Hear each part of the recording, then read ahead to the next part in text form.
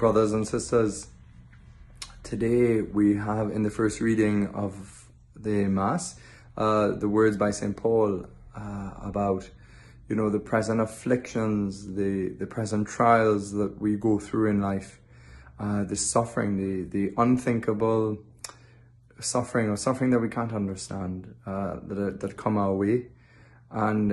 But he assures us with faith, now this takes great faith, but he assures us that nothing is compared to the weight of glory to be revealed. I want to share with you a true story. A few years ago, a very close relative of mine had passed away, and she was suffering a lot. And the day she died, I was actually attending a prayer meeting, and some of my friends were praying with me. And when they were praying, this immense peace came over me. And I said nothing, I was just sitting there. And then my friend Donica, who was praying with me, he just said, the weight of glory is here. And he kept saying the weight of glory, the weight of glory. And that peace. And so that night when I went home and I was in my own chapel in the monastery, and I was praying, I felt really inspired to go to a page number in the Bible. And I should say that this term, the weight of glory, is not something that it was in my spirituality, or this piece of scripture from Romans, from Corinthians, from St. Paul. It wasn't part of my jargon, spiritual jargon or language. But anyway, so I felt inspired to go to this number. And so when I went to check the page number, I opened, my eyes fell on the words weight of glory, just like my friend had just prayed with me a few hours before. And I took it as a word, because God's word is alive and active. That's how God speaks to us, through the scriptures and through the promptings in our hearts, through the Holy Spirit inspires us.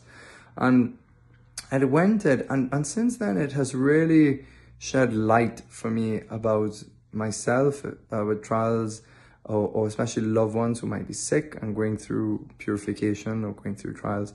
And it said that, even though the outer man is decaying, the inner man is being renewed.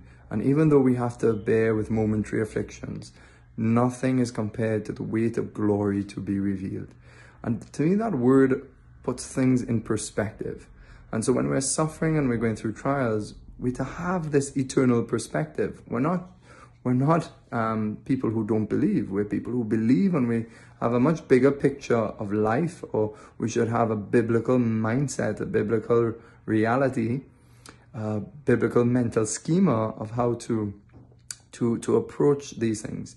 And it helped me understand what was going through with my aunt the very day she died. And I didn't take it as any coincidence that I was being prayed with, and this was the word that was given to me in prayer. And then the Lord put up a page number on my heart, and I went it, and it was the same weight of glory. And it showed me how to interpret my aunt's experience, or my relative's experience, that yeah, she was decaying, but also her inner spirit was being renewed through the suffering, through the trial. And that's more precious to God. And it is hard for us, but God, with tough love, knows sometimes what we need. And every soul is different. Every soul is different. But sometimes the trials and temptations come our way so that we could be purified, that we could really enter the kingdom of God. In the Bible, it says in Acts, it says, through many tribulations, we must enter the kingdom of God. And so this is true, that the Lord allows these things so that we could break down our reliance on self and even others, and become reliant completely on God. And this is the virtue of humility. And this is, I suppose, what the sufferings in life, the trials in life, try to form us. I've seen very proud people who don't want to talk to God, even though they believe in God. They want to do it themselves.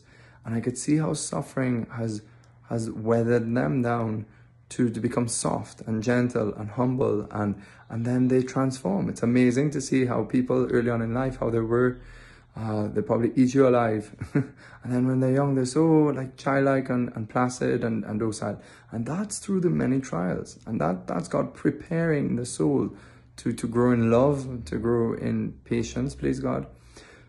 But here's the thing, how we deal with trials could either make us bitter, and resentful and angry.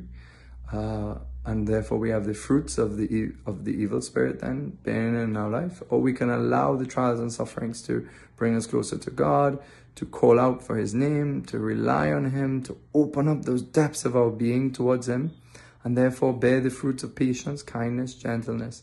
So how we deal with our own suffering, our trials and our pains differs.